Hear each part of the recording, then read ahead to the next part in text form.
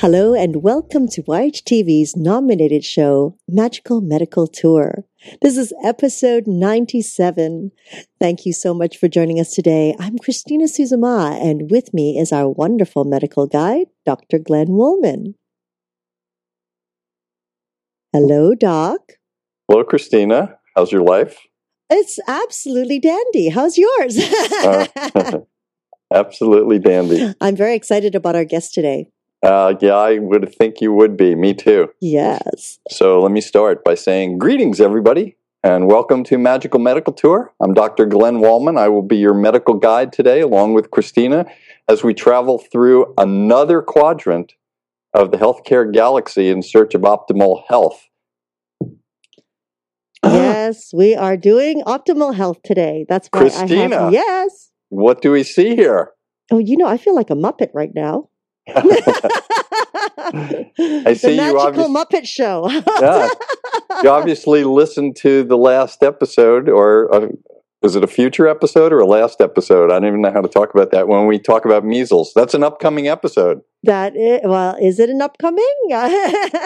But well, yes, I've got my mask on now as we deal with the measles. And tell me what we're dealing with. Oh, my son came back with the measles. So you followed all the advice of Magical Medical Tour? Yes, and I've got this mask that it's too warm in here, so I have to take it off again. But Okay. it's, yes, we definitely did. And so far, so good. Excellent. Everything is looking good. And as you said, the worst thing that could happen was that he would get the measles, and he did. That's true. So I would like the grand prize, please. Yeah. Good. You may get it yet. Your grand prize might be a rash all over your body, accompanied by fever. Oh, thank you. My pleasure. Well, today, as Christina said, we're very interested in our next guest. This is Patrick Howell. He's a positive psychology performance coach. He's a master practitioner of NLP, which is neuro-linguistic programming. He's a television host.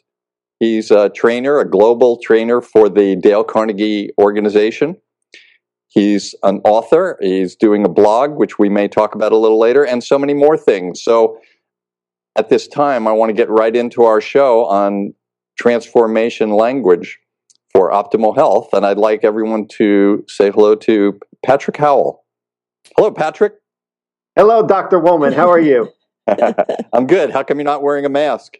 I have to go find it. I didn't know everybody was going to walk around with the measles, or else I would have. Well, it is on the East Coast, by the way. Yeah, that's true. It is. You can get a virus on the computer. Do not send it to me, please, Christina. Well, welcome to our show, Patrick. It's so great to have you on board here. Thank you. Thank you very much. It's really great to be here. So if anybody wants to ask Patrick a question or talk to us, do we need to tell them how to do things? Oh, sure. So if during the show, if you have a question or a comment, you can simply scroll down on your screen and type it into the comment box. And if you're listening to this as a podcast, just pick up the phone and call us at 818-LETS-TALK, 818-LETS-TALK, and leave your message, and we will be sure to get it to either Dr. Woolman or to Patrick Howell directly and respond to you. So do leave us your contact information as well. Thank you, Glenn. You're welcome, Christina. And we do look forward to people commenting. It always gives us great things to think about and sometimes touch on subjects that we hadn't quite prepared for, which is always interesting for us. So we get to learn also. So we like that.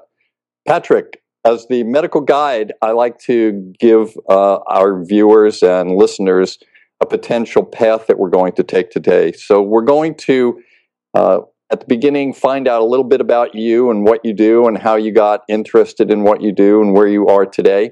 Then we want to start talking about positive psychology and what that means in terms of health for people. And specifically, I know that you focus a lot on language.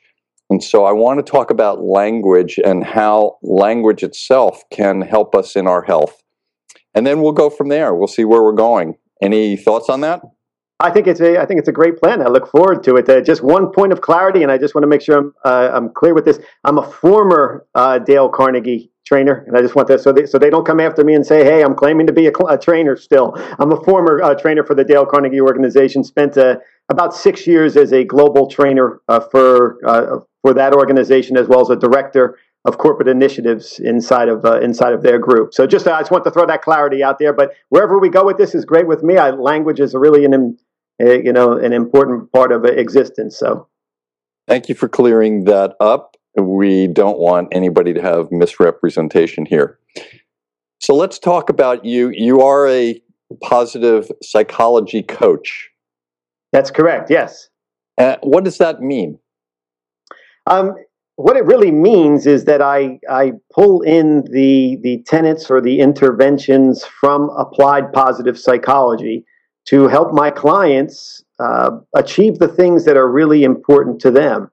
And so an applied positive psychology coach is really a coach. Oftentimes when we look at the coaching field, it can get very muddy because there are coaches really just in about any genre. There's executive coaches, life coaches, management coaches, applied positive psychology coaches. And so in the case of being a positive psychology performance coach, what it really means is that I pull from the information and the academic research in the field of positive psychology to help my clients grow. How did you get interested in that? Oh, geez, it's really a long haul that tied together for me. Many years ago, Glenn, I had started a small coaching practice, really just kind of dabbling in. I was working as a fundraiser for an organization in a fundraising company, and this was around when I was about 30 years old, and I happened to pick up a book. Forgive me, I don't recall the title of the book, but it was by a fellow, Og Mandino. And his book really it started my transformation in life. And it's a book that's prescribed to read over the course of a year. So you read the same passages over and over again throughout an entire year. And it's something that really made an impact on me, and it started to shift who I was being in the world and shift my relationship with myself and then with the people around me. Then from there, I wound up becoming a president of a local Toastmasters group, which is a public speaking and leadership group, and wound up picking up a whole lot of clients for my coaching practice. Then I was recruited into the Dale Carnegie organization, spent quite a few years there. And it really was kind of an organic process for me. It just I became interested in the science behind optimal human performance. I had been in the personal effectiveness field for quite some time, but I was always one of those people who said, well, I wanted to, as a participant in the classroom, I'm always saying in my own mind, well, who says so besides you? What's the evidence? And so I really started to delve into some of the evidence which makes people really live an optimal existence. Tell us a little bit about some of that evidence. What do you see as evidence? There's so much. I mean, I really don't know where to start, but I can tell you that the science of positive psychology, which is a science, was coined anyhow by Dr. Marty Seligman during his time with the American Psychological Association. He was the president of that association at one point. And what he had recognized was that traditional psychology focused on fixing ailments, right? Working with people to help them get from, if we look at a baseline being zero, traditional psychology worked with people who are -1, -2, -3, and the entire aim was to pull them back up to baseline so that they were functioning in society, that they can contribute. What Marty Seligman realized was that there was really not much out there for people who were already doing really well. And people who were at baseline or above and then wanted to get to +1, +2, +3. So he coined the term of positive psychology. And since then, there's been a ton of research, on interventions that people can do to live a more full and satisfying life. We can talk about some of those if you like, but that's really the genesis of positive psychology. Yeah, I would like to talk about some of that, for example? Give us an example of that. Well, actually, one of his, I guess, hallmark research studies, or I know it's attributed to him, is something that he calls 3 good things. And the exercise of 3 good things, which has been well researched by him, as well as now, I think Dr. Sonia Lyubomirsky is someone else who's really looked into this work, is all around generating a sense of gratitude. But not just a sense of, feel-good gratitude, but really looking at, well, what does gratitude do for us? And the 3 good things exercise is very simple. And actually, it's something that I do, and I certainly recommend that people can use this, is that every evening before you go to bed, pull out a journal, pull out a piece of scrap paper, it doesn't matter, just anywhere, and jot down 3 good things that happened during the day. And it's really amazing what happens with that when we start to do that. Because if we make it an assignment, and that's where the applied piece comes. I'm not a therapist, I'm not a psychologist. I work with applied positive psychology, meaning that I'm really interested in how this stuff impacts people immediately, how it shows up in their world. And if we take things like this 3 good things intervention and we make it an assignment over a month's period of time, then what happens is, and I've seen this working with clients literally all around the world, is if they take it as an assignment, then they go throughout their day, and like everybody else, they have sometimes crappy days. But if they know at the end of the day when they're laying down to bed that they have to write down 3 good things, automatically throughout the day, the shift happens. They start to look for positive things because they have an assignment to take on. And so it really does, the research says it starts to help lift our optimism, our confidence, our sense of life satisfaction for up to 6 months just by doing this intervention for 1 week. So it's really pretty amazing. That is kind of amazing. I like the concept of doing that. When we interviewed Marissa Pay in one of our previous episodes, she talked about doing something in the morning before you get out of bed, listing a number of things that are good or that you want. So how do you feel about that combination, doing something at night and in the morning? Yes, I personally, I think it's fine to do it at any time during the day. The original research that I'm familiar with was with Dr. Seligman talking about doing it, before we go to bed. I personally don't do it before I go to bed all the time because I find that, I have 2 young boys and I have a company to run. So by the time I get, 8:30 at night, I'm exhausted half the time. So I oftentimes will just write it down during the day. And sometimes for me, honestly, it's not even in a compiled place. There might be just little pieces of scratch paper all around. But I know if I'm going to write it down, it keeps me focused on it. And it deals with that sort of selective attention, right? We only have a certain amount of attention span during the day. And if I'm focused on, okay, where are the good things? Where are the positive things? Then they start to show up for me. They start to be there, not in some mystical, sense, but in the sense of that they were probably always there. I just didn't see them before. And so I think it's fine probably to do it anytime during the day. Another interesting question. I guess I'm telling you that I have an interesting question about Let me be the judge of that. We may have to speak about my transformational language. Another brilliant question that I'm about to ask you that I don't think anyone else could think about. What about, you mentioned your children. Do you have them do anything like that? Love it. And I have a brilliant answer for you. My 4-year-old, I have a 4-year-old, his full name is Patrick Knight, but we call him Knight. And I have a 9-year-old, Nathan. And Knight in particular, just about every day, he goes to a local daycare, and just about every day he comes home or I pick him up from school, the first thing that he says to me, he says, "Daddy, I did 3 good things today." So he starts off like that, and he's 4 years old. My 9-year-old he's 9 years old and he's a boy.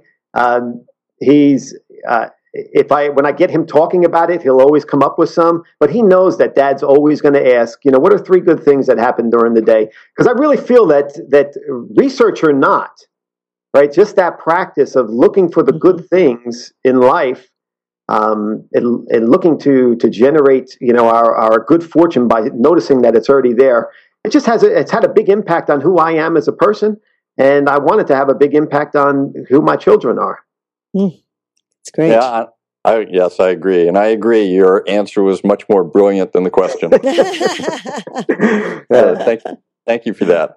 I want to start talking about how this all relates to health, because this is Magical Medical Tour, and we want to talk about positive psychology. And of course, performance is important. How do you see that what you do can help people in optimal health, achieving optimal health? In a whole lot of ways. And I mean, the entire mind-body connection, right, is so important. So optimal health is not just about, being physically fit, although that's a huge component, right, and keeping our bodies as fit as we possibly can. It's also about, having optimal health in our intellect. It's also about having optimal health in our spirit, if that's something that you believe in, or our soul, or our religious beliefs, if that's what people choose to believe in. Optimal health is such a big concept. It's not a tiny little one little area. It encompasses everything. And applied positive psychology and the use of language, transformative language, in either from applied positive psychology directly or just in the field of personal effectiveness, certainly lends greatly to a feeling, an overall sense of confidence, an overall sense of well-being. And I just to give you an example, I work with a lot of clients, and a big part of my practice is helping people to generate a sense of self-confidence in their life. And there's a long history of why I'm really interested in that, and part of it came from being on the other side of the coin, having a lack of confidence up until I was around 30. So I have a real heartfelt thing for this. And when I work with people that are in the area of confidence, what I find is that that whole piece lends to, when people can get a greater sense of confidence and optimism, they just feel better about themselves. And if you feel better about yourself, I'd submit that that's probably better health right then and there, because it's not just about the physical piece. I would agree with that. One of the things that I look at with my clients as a medical guide is, and those people that have followed our show before, I have 6 categories that I work with people to achieve optimal health: nutrition, exercise, stress management, sleep management, spirituality, and patterns of behavior. And patterns of behavior, I think, is the area where we are in common right now in terms of all of the other aspects. If somebody is not doing the right thing nutritionally, or not something that they could improve on in exercise, we look at patterns of behavior. And one of the challenges for me always is to help people change patterns of behavior. So how do you approach people and their patterns of behavior? Because I would assume that when you see people, it's a lot of patterns of behavior that are bringing them to places that they don't want to be anymore, and then they come to you. So how do you work with people to recognize a pattern and then change a pattern for the better? Sure, in a few different ways, and one of the ways that and really the title of this show is around working with their language. I'm a huge proponent of generating for ourselves language that's empowering, and language that helps us to achieve the things that we want to achieve. A lot of my work and my study and my practice actually is looking at the connection between our language, right? And when I say language, I don't necessarily always mean what we're saying to the outside world, although that can play a really big part. Oftentimes it's that internal dialogue, that nonsense, that stuff that's going on inside the head that we might say to ourselves one time or 1,000 times over, but that really creates self-limiting beliefs or self-limiting, a self-limiting dialogue. So I'll oftentimes work with clients, and actually, I say for the most part, one of the first things I'll ask people is a question, something like this. I'll say to a new client, I'll ask them a question: around when things don't go right during the day. What do you say to yourself? And what I have found and what I've experienced in my own life, I mean, not even just 17 years ago when I started in this, I'm talking about even now I have to keep my own language in check, is that it's really pervasive when things don't go right. On average, the majority of people that I've worked with and I've talked to and personally is that oftentimes if we don't keep it in check, there's a negative thought that comes in mind. I picked up a new client recently, and the first thing I asked her is, what do you think about what comes to mind when things don't go right? And right out of her mouth, immediately she said loser. Now, that's disempowering language. So I'll work with clients to number one, see what their internal language is, and then to slowly begin to shift it. We all are listening to ourselves, but sometimes it's in such a state of awareness that we're not even aware that we're listening to ourselves. So how do we first do that? You're right, though. What's that? That's pretty deep. I have a very deep question for you. You are brilliant, so. Oh, stop it. Christina, why are you laughing? I got myself because I'm bouncing already. I think the question was asked, but I apologize with all this. I think I lost the question. Christina, do you remember it? I want to see if you're listening. Oh, absolutely not. No. I'll ask it again. I don't want to put her on the spot, especially if she's bouncing. She could fly right off that ball, and who knows what would happen. So basically, we're talking about two types of language. One is our internal language, and one is the external language that we use with other people. And I want to get into that near the end of the show. But the first part I think is very important, is the internal language that we're speaking to ourselves, that we hear in our mind. But because it's in our mind and because it's so pervasive and it's always there, sometimes we may not even recognize that that's coming from us and that it has an influence on us. How do we tune into that and recognize that influence? Yes, and that's really a big piece around gaining that self-awareness piece of, okay, what's really happening? Very simply, I mean, there are a couple things that folks can actually take on and do, and that probably the easiest is to carry a little notebook with them. And during the day, when things inevitably go crappy, right? We all have I mean, even the best of days oftentimes have little areas that are darker. And in those moments is to just listen to yourself, is to become mindful of what is the dialogue that's happening. And sometimes what we'll find is that the dialogue is right about ourselves. I mean, like we're saying something negative about ourselves. I'm a loser. I'm no good, or I'll never have the things that I want to achieve. Sometimes what we find is that the dialogue is about other people. Oh, that jerk who cut me off in the road. What's wrong with that person? What's wrong with this person? And all of those kind of things create a dialogue that's internal to ourselves that I have seen, if we don't keep it in check, steers us in the wrong direction. And again, no one is perfect in this. My own self.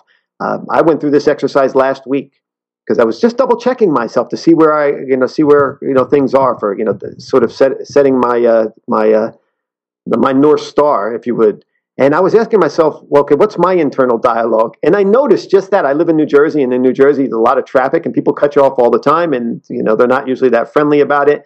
And I found, and I love New Jersey people. Don't get me wrong. I'm born and bred here, and I love the state.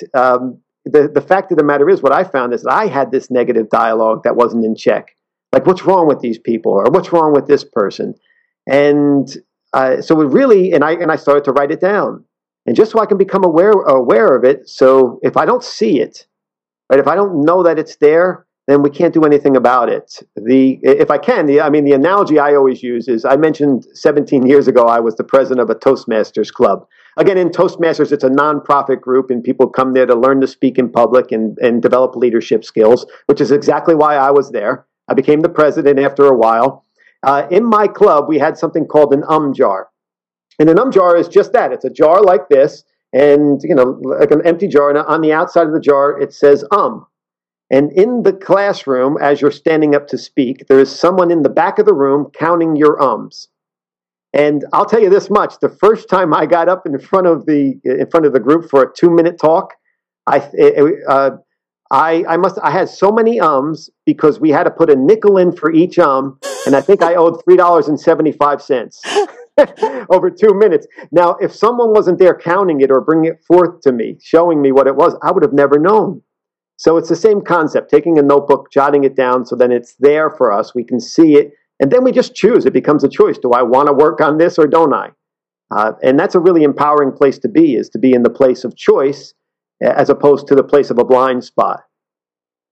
I would think that they would make a lot more money if they had a based on listening to everyone say how they really like everything that they talk about each day. A like jar would make a lot of money. Yeah.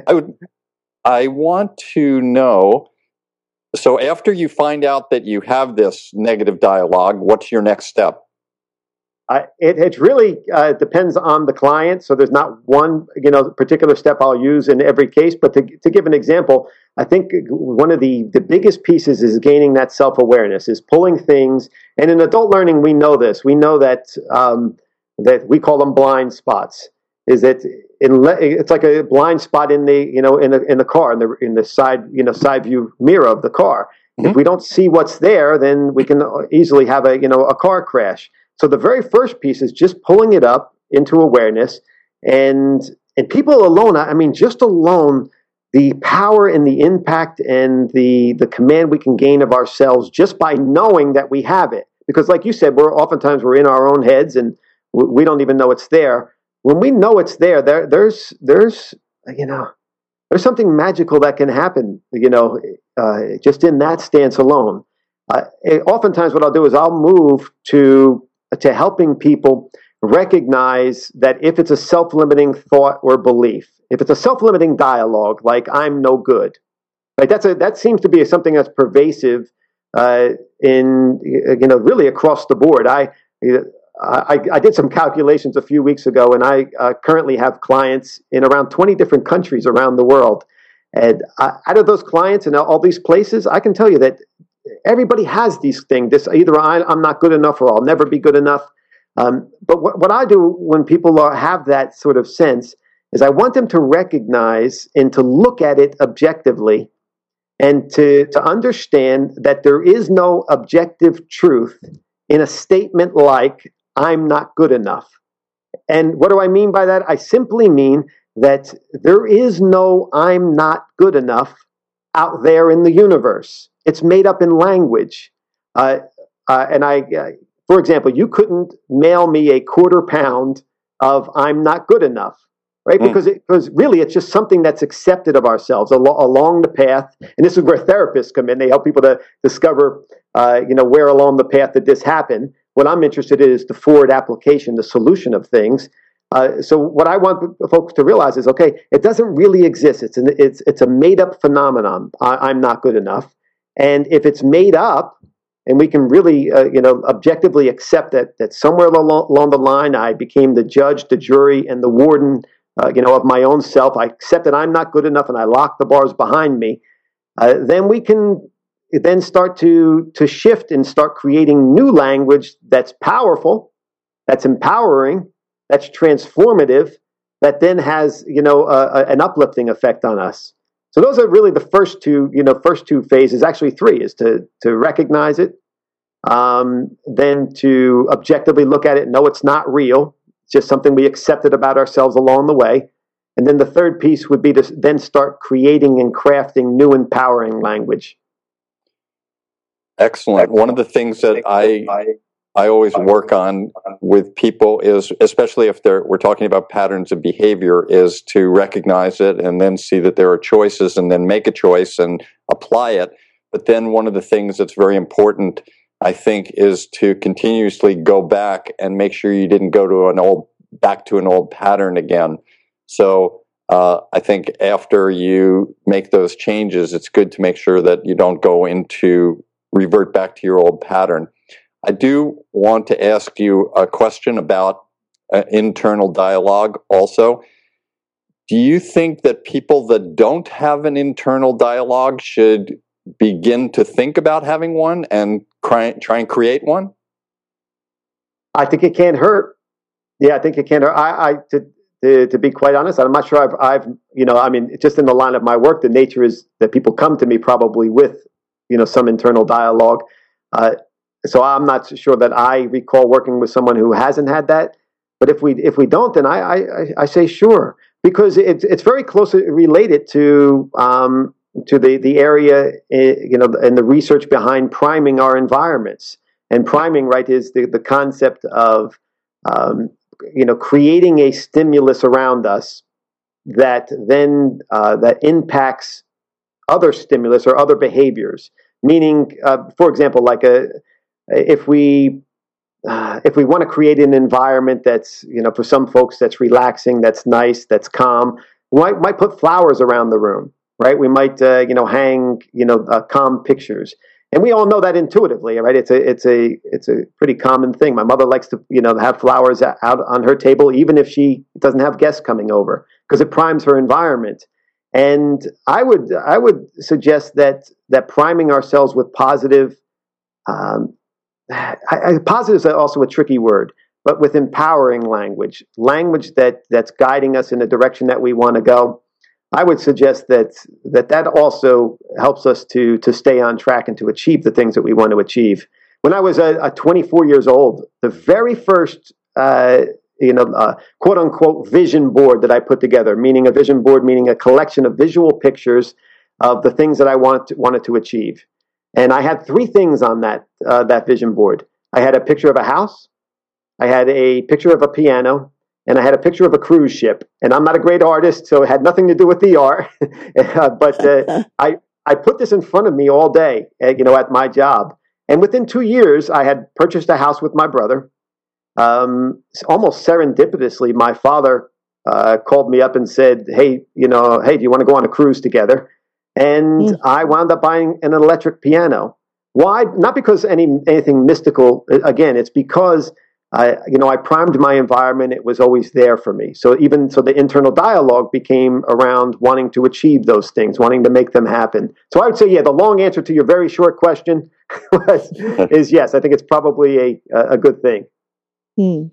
That's so interesting to hear you speak about this, Patrick, because though I haven't taken the courses that you have, I've studied a lot with indigenous cultures and their elders, and they have always been very, very, they enforce language. They enforce the power of language. It's like, for them, like if you go to Hawaii, the way they pass down their history is called talk story, and everything is through language and dance, of course, and the arts. And they've always, when I first began to study with them, it was always watch the language, listen to your language, listen to what you're saying, listen to what others are saying, and begin the shift. And it was such a beautiful, fluid motion that because we are, well, of course, those of us who were there learning, we were there to learn. So we came in with as much of an open mind as we could. Now, when you are working with clients, Patrick, and you are taking them through these steps, do you find that there is a lot of defensiveness that comes up when you're working with them? Because I've encountered that with people as well. Do you find that with your work? I don't, and the reason I think I don't is because I set up the coaching in that way. So in other words, in order to take on a client, I truly believe that there has to be a good fit between the client or the coachee and the coach. So there has to be a rapport, and there has to be an understanding that, hey, heck, I'm going to give 110% of what I have. Meaning that as the coach, I'm going to come in and be in an organization or with individuals, and I'm going to give 100, if there is 110% out there somewhere, then I'm going to give 110%. And in order to work with a client, then they have to be willing to do the same thing and to really, take on stuff and to be open, because that sense or that openness, or having, what Dr. Carol Dweck would call a growth mindset, as opposed to, a fixed mindset, is one of the platforms, I think, for growth in general. So that's probably why I don't. I can see if I didn't set prime my coaching right up front to expect that and set expectations, how people could somewhat get defensive, but not in my case. I don't think as much. Wonderful. It's not always easy looking within. And listening to oneself. It's not always fun looking within. I can tell you that from personally. Yes. Yeah, it's not. It's no joyride. And what a continuous journey, right? If it ever ends and someone ever can figure out the secret pill that it can end and you can be successful, great. Pass it along and let everybody else know about it. If not, then we live a human existence, right? We give ourselves permission to be human, as Dr. Tal Ben-Shahar would say, one of my mentors, and we accept the fact that we just have to, we have to deal with being human and constantly work towards achieving our ideal self. That's fantastic. We'll have to decide whether or not I'm human now. And I have to tell you guys, in just a moment, you might see me doing a lot of this, and it won't be because of anything, wild or crazy. But of course, the springtime is here, and the very first bee that I have flying around my room is about yo big. Oh my God. So, he's over there by the window now, but I'm keeping the corner of my eye on him if he comes. So I just figured I'd let you, in case you see me doing it. Patrick, would you say that if a statement is made, it's not easy to look in? If you heard one of your clients say that, would you want to agree with that, or would you want to change that? That it's not easy, like the statement itself, it's not easy to look in? Yeah, it's not easy to look in to yourself and to listen to your own dialogue. Is that part of what you would consider that would be something that, just like I'm a loser, would that be something that you would want to address, or would you just say, no, it's true, it's not easy to look in? No, in the long haul, I probably would want to address that. I probably would want to address, even for myself, address the fact that, it's not easy is really, again, just made up language, because it's just a matter of existence. It's a matter of existence, looking in. We all look in to some degree, right? There's probably not a person in the world who doesn't look into, I don't know about sociopaths, but I think, if you're not a sociopath and you're not dead, then you probably look into some degree. So yeah, probably in the long run, I'd want to, shift some of that language too, and just have it be part of the general way of living. Before we go to, thank you for that. Before we go to external language where we're actually speaking to other people, I want to ask, why would someone go to a positive psychology coach versus a psychologist or a psychiatrist if they have issues? What's the differentiation? If I'm sitting at home saying, well, I'm not making enough money, or I don't get enough business, or my artwork isn't doing well, or my piano I'm not playing well, something is going on. When does someone choose to go to a coach versus an actual psychologist? Yeah, well, thank you so much for that question, because I think that really is a very important question. And whether I was going to say that. It is. It really is. And in this field, it's a very important question too, in the field of coaching in general, in the sense that I'm not 100% sure that there always is a choice between the two. They're two completely different disciplines. They're two completely different fields. So oftentimes what I recommend clients is that if they have things that they want to deal with in the past and they're looking for a therapeutic approach, then they probably should engage with a therapist and also with a coach. It doesn't hurt to do both. Coaches typically, at least from my experience in my type of coaching, are forward-looking, meaning that there's no, of course, we'll touch on some of the stuff in the past, but my least concern is why people think the way they do, and more how can we shift the way that they're behaving or being or thinking now, so that today, tomorrow, the next day, that they're having different results in their world. Where a traditional therapy, looks at, okay, well, let's cure the problem from what happened in childhood, what happened along the way, and they're both, in my sense, equally important. But they are two totally different, different disciplines. Mm-hmm. Okay, so I want to now move toward going from the internal language that we're speaking to the external language, the one that we speak to other people, the one that other people hear from us. What are your first thoughts on that before we get deeply into that? My first thoughts on the language that we give to other people immediately comes really to two areas. And one of the first areas is our body language, because that's a part of language. And as we talk, I can explain why I believe that's really important as well. And then also our tonality, how we're saying things, what kind of inflection we're using in our voice. And there's research in this area as well, because we recognize that our body language, our how we're speaking, the way we're saying things, has an impact not only on the other person, but it also has a great impact on us and how we're feeling about ourselves. So I think those two areas, really, body language as well as voice tone, intonation, and all of these things that are really important, that add fabric to a conversation or to an outside dialogue, add fabric to the listener, but it also adds something granular and something really important to us internally. I wasn't sure when you said to us, you used the word us. Were you talking about positive psychology coaches, or were you talking about just people listening to other people? Probably people listening to other people, yeah. It's okay. Really to everyone. It's just, when we're able to do that, it adds a greater level of competence for ourselves when we're able to really express ourselves from body language standpoint, and as well as voice tone and what have you. So you said two things, and I'm assuming that there are three things. One is the body language, two is the tone, and three is the actual words themselves. Yes.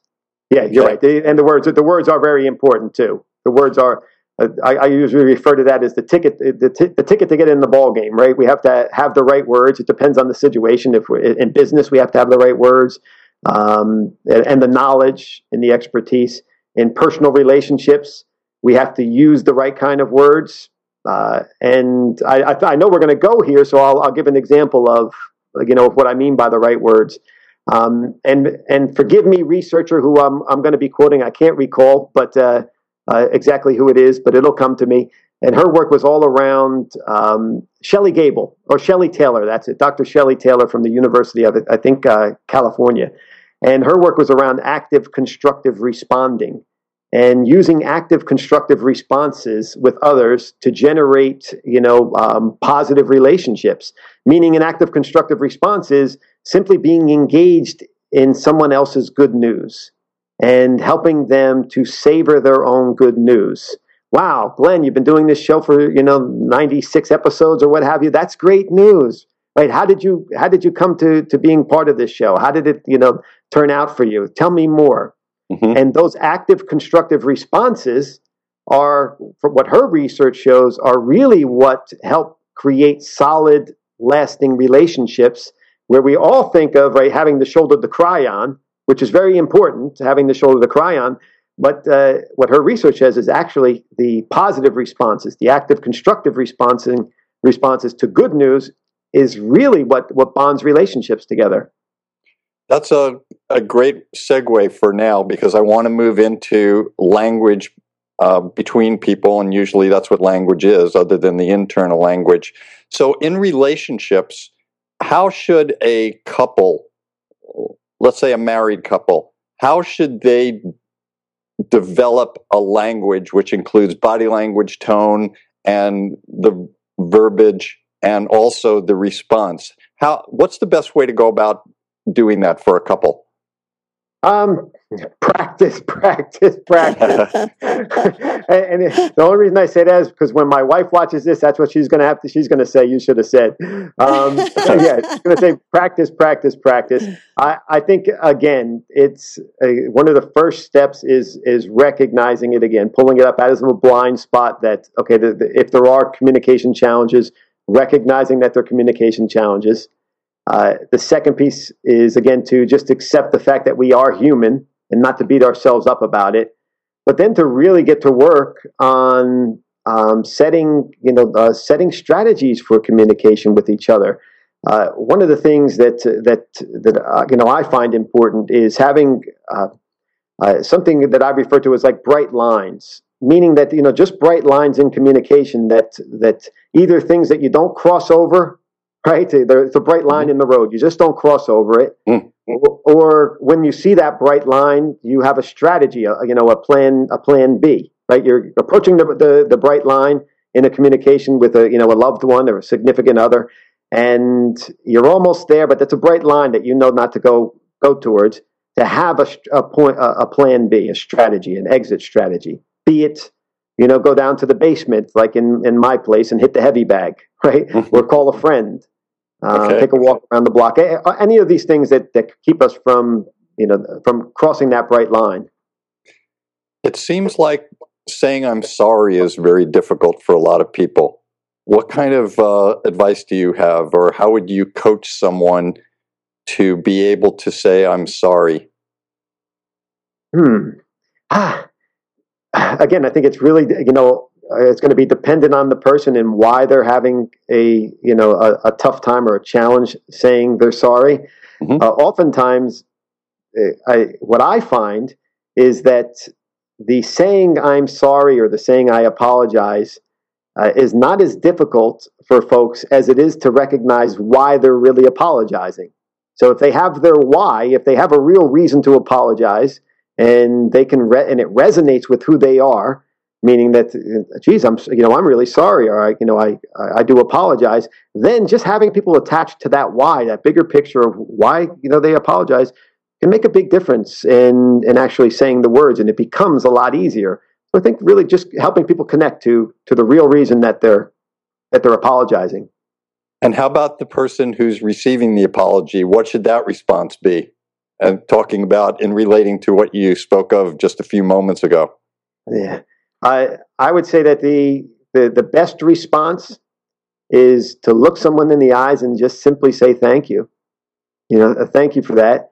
And then, it comes the process of, looking at, where you are as the receiver of the apology and determining, do you really accept the apology?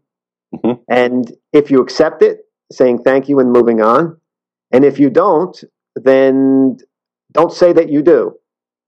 Right? Don't say that you do. It has to be something that has to be worked through, whether it's in intimate relationship or just a friend, a friendship or a casual relationship. Not saying that we do when we don't, and when we do, just accept it and then say thank you, a smile, and go in another direction. So what I'm hearing, Patrick, is about authenticity and honesty. Yeah, I think so. I think it's a lot about pulling back the curtain on ourselves and working to become as authentic as we possibly can. And I say that with emphasis because I think it's important. Because this word authenticity is out there now. I mean, we have Dr. Kristen Neff. We have all these people doing this research on authenticity, and quite a few people that are touching in this field. And what I find is that for some people, when they're familiar with it, then authenticity can become a challenge. Like, oh, geez, I'm not authentic enough. And I'm not so sure I agree with that. I think authenticity is individual for the person, and we keep on finding it in our core. We pull back some layers, peel the onion, and we start to show it. And then sometimes it gets masked, right? Sometimes we're not authentic. Okay. Then we can get back to our roots as long as we're being self-aware. Mm-hmm. Mm-hmm. Very powerful. I think there are a few other areas that are sometimes difficult in language, and I know that working in the emergency department and working in medicine, every once in a while, I had to come out of the trauma room and go to a set of parents and, for example, say to them that their 8-year-old daughter just died. Do you have any thoughts on how to give news like that to people, either from a physician's point of view? You know, you can help the physicians that are watching this show might have that issue, but from a physician's point of view, how would you say something? Or from someone else's point of view, when someone has to tell someone else bad news about, say, a death in the family? That's a tough one, Dr. Woolman. And I'm not going to ask you easy ones, Patrick. Yeah, I know. It's some easy stuff. He's trying to get me to bounce, Patrick. He's going to get me to bounce in a moment. Right. That's a tough one. I don't know if I would give it necessarily advice. My advice would come less as a coach and more as a human being, I think, and probably guidance that just about anybody would say is to try to be as empathetic, obviously, and authentic with giving that news to somebody else. But that's probably less as a coach and really just more as a human being and putting ourselves in someone else's shoes, because. Yeah, but I think that's probably my answer on that one. Okay, how about staying in that category? Somebody, a loved one just died in their family, and you're calling them to say something to them. What's an approach that you would suggest? So you're calling someone else who another family member? Is that the case? No, well, not necessarily, but it could be. Let's say someone in your family just died. Okay. And I know you and I'm friends with you and I want to call you up and relate my condolences. Is there a good way to say something like that? Yes, and back to Christina's word, authentically. Authentically. In language like that, my stance on it is if we're authentic and if we're genuine and if it's coming from a place of empathy, then we really can't say it in a wrong way.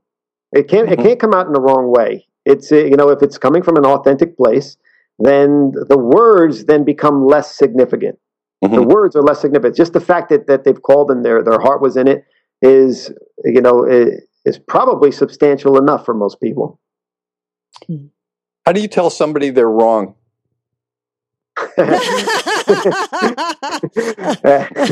wrong. No, I lift up a mirror. Can you repeat that to the mirror, please? Yeah, I think oftentimes telling people that they're wrong, and again, it's case specific. So in the a medical operating room where you spend some of your time, I'm sure, and the doctor's office, people come in with claims, and you can look at them scientifically and say, hey, that's wrong or you're wrong. But a lot of the rest of the world and the rest of our existence is, much more gray than that.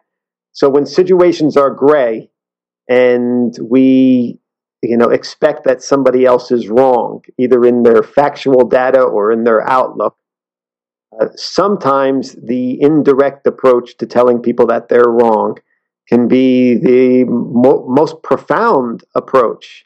Because if I were to look at you in, across the table in a business meeting or in, just in an interaction and say, hey, Dr. Woolman, you're wrong. You're just wrong. Then the visceral response on your end would be to, hey, put the dukes up. Who is this person to tell me that I'm wrong?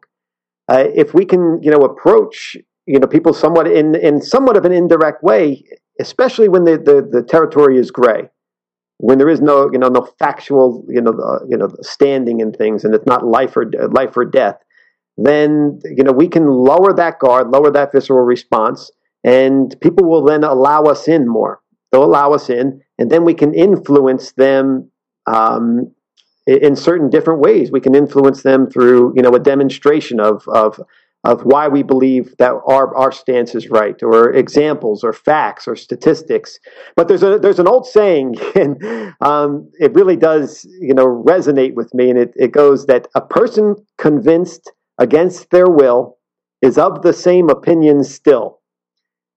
So looking to really, convince somebody of your side by telling them they're wrong, they're going to be of the same opinion anyhow because their fists are up. So approach it sometimes indirectly in a more gentle approach. How about reversing that situation? And my question here is, if you're being told you're wrong, part of my question is also, when you hear that, you have that visceral response. So there's an internal dialogue that goes on in your mind. Should there be a delay phase that people should be aware of between their internal dialogue and what they're about to say to someone? And that could be not only if you're told something is wrong, but if you're having a discussion, say with a loved one or with a friend, and getting into maybe an argument. Should there be some kind of a delay between what you want to say and what you're about to say? Yes, and I would refer to those delays as cushions. So they cushion our response, and the delay could be a pause. It could be a pause in time. It could be just a few seconds. It could be a few minutes. It could be an hour. Right? Whatever. There's no specific rule to it. The delay also, or that cushion, could also be a cushioning response, meaning that oftentimes, right, when we think someone's wrong, I can say to you, "Well, I hear what you're saying, but." Right? I hear what you're saying, but here's my point of the view, or I hear what you're saying, however. And that but or that however really kind of squashes or negates the fact that you just said I hear what you're saying. Right? It's really saying, okay, I didn't hear what you're saying, or I don't agree with you. So oftentimes just a cushion can simply be, I understand your point of view, and have you thought about it from this standpoint? That's much gentler, right? That's a much gentler approach than saying, I can understand your point of view, but. Because when I say but, it means I really didn't understand your point of view. If I say, I understand your point of view, and, right? And have you looked at it from this standpoint? People become more open. I mean, it's a matter of using language to create behaviors in ourselves and others, and certain language certainly does that. Patrick, we're in a modern society now where everybody's on computers and emailing and texting and instant messaging. Is there any kind of advice you have for people in terms of language, since it's going to be written and there'll be no body language? Maybe you can capitalize or you can make those little emoticon faces. But any thoughts on how people should be dialoguing through the internet or texting or something like that? It's called don't. That's my way of doing it. I'm not going to sound like an old fogey here, so I'm not going to be the person who says, put away the text, because I'm guilty of it. I have a smartphone, an iPad, and 2 laptops. But my greatest wisdom really will come from, I think, Judge Judy on this one. Judge Judy said, say it, forget it, write it, regret it. Yes. So, no, I do think that we can, right, as a society and as human beings, get so caught up in just sending texts, and we all, misinterpret texts and misinterpret the emails.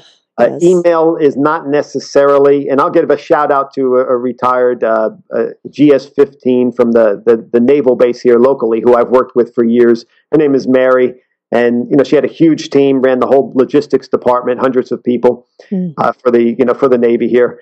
And she used to say that email, and this was before text was very big, but email is not for communication; it's for information. And using that kind of logic, that it's for information. If we really want to communicate something, get the information out, and then pick up the phone or stop over and see somebody if you can, and have a communication about that. Do you think that our texting and all of the emails are having any influence on the way we then speak to people now in person? Probably. Oh yes, I believe that there is, Glenn, because it's like when you read something, it's perspective, right? Right. So if you're in a not such a good mood today, or things have been happening and you're caught up in a whirlwind, and you read in an email, there could be a sensitive email about a topic. You're going to read it with that connotation.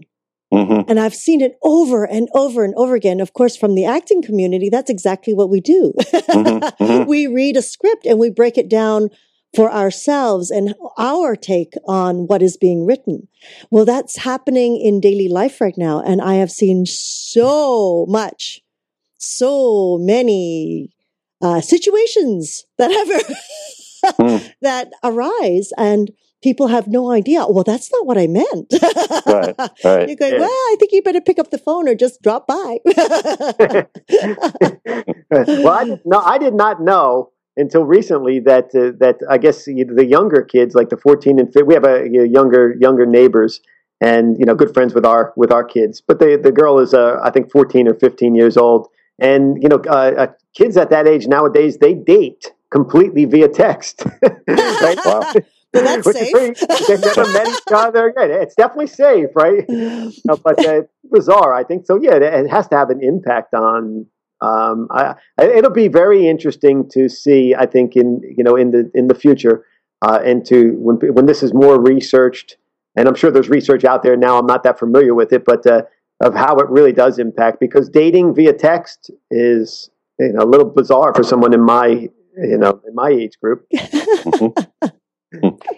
We're speaking with Patrick Howell, a positive psychology performance coach, an author, a TV host, and a new and upcoming blogger. And Patrick, we always ask our guests for a health tip on Magical Medical Tour. Do you have something for us? I'll give you two of them. Okay. A bonus. All right, I'm going to give you two. For me, and something that's worked for me and worked for clients that I've dealt with, is creating rituals for health. Actually, specific physical rituals that can help us be more healthy. This is the first one, and I'll give you an example of what I mean. I'm busy, and I have a business to run, so I know that I don't always get out to the gym like I'd like to.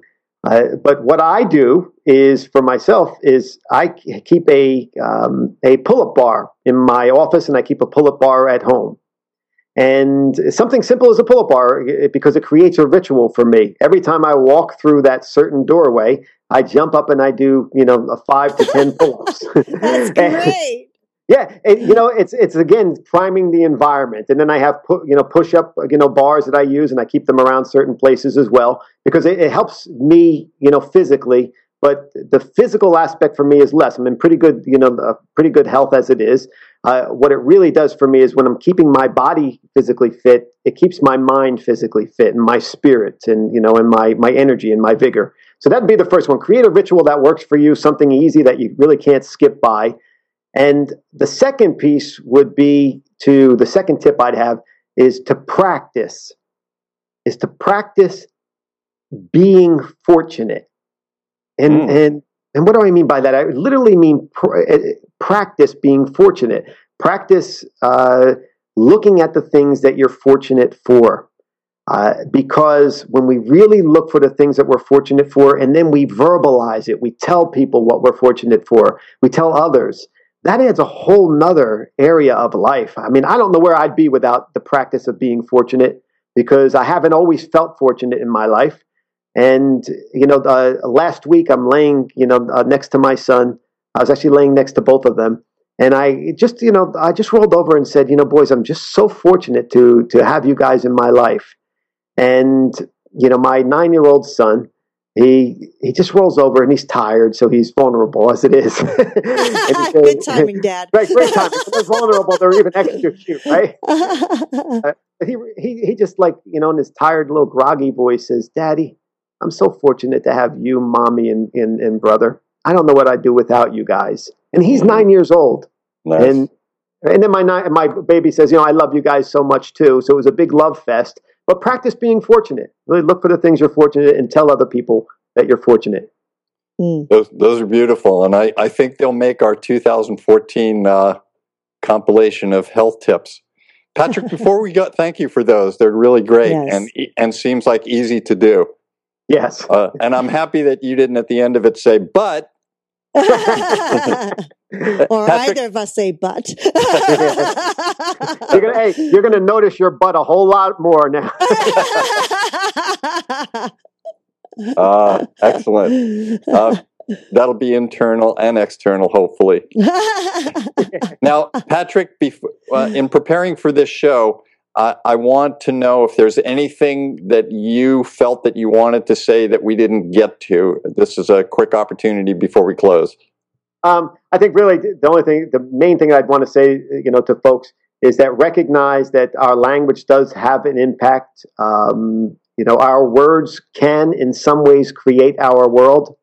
And when we change our words, we can change our world around us. And as a matter of fact, I think that's the title of a book by Dr. Adams or so. Change your words, change your world, I think is the title. And I really do believe it's true. We can start shifting who we're being and, live a more fulfilled, satisfied life.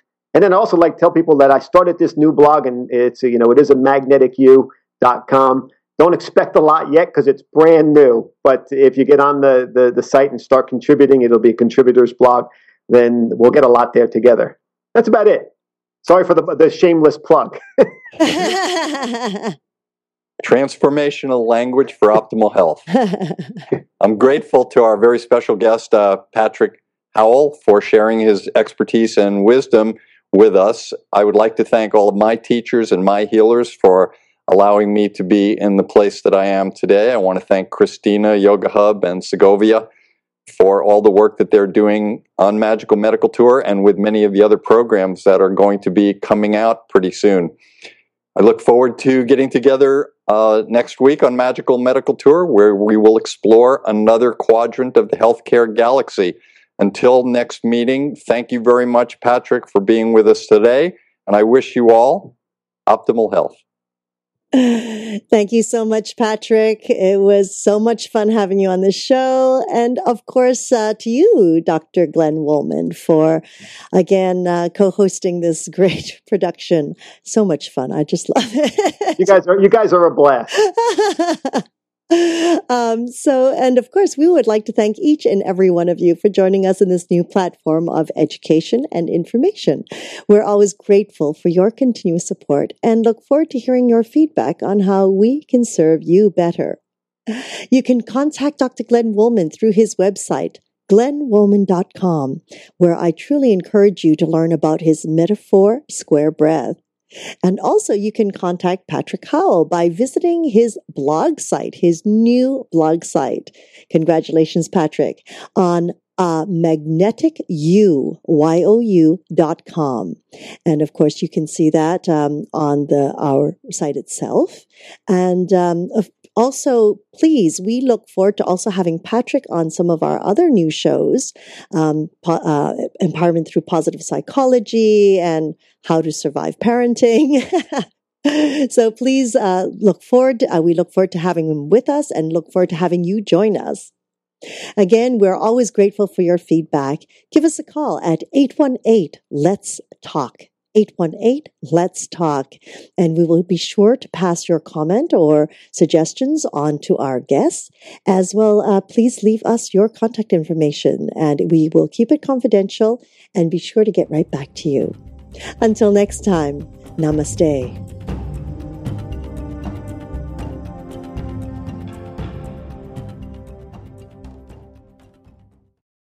This week's episode is brought to you by Audible. To browse their catalog of more than 150,000 titles and download the free audiobook of your choice, go to yhtv.us/audible.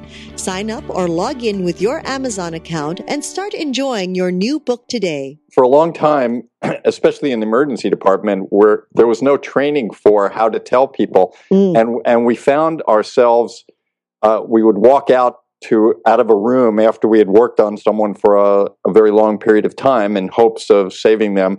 And we would come out and the first thing we would say was, "I'm sorry." And then we would go on to say, "But your child has died," or "But we did everything we could," or this or that.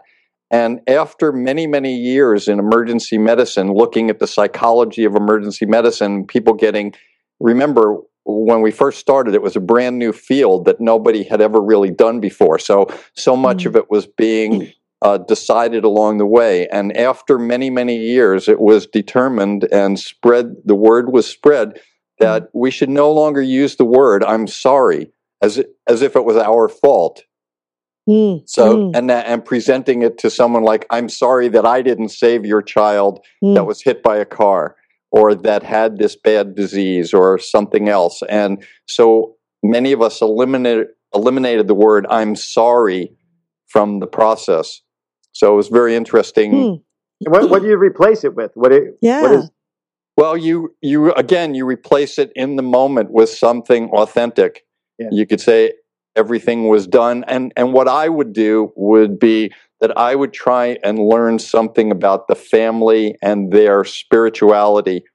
And I would usually go into a process of basing it on their spirituality and the way they could deal with it. For example, if I knew that people were Buddhists, I would say, your child only needed to be here for this amount of time, and that's all they needed to do. Or I might say they're in another place already and they're working on something else. If they're in a Christian heaven and hell place, then I would bring up something like that. So a lot of times I use spirituality, and I would have to get a sense and a feel for the family. Sometimes I might even get a sense that one person in the family could handle this kind of news in a more appropriate manner, and they might be the better one to tell the rest of the family, and I would be there by their side. So I might tell this person in a way that I felt comfortable,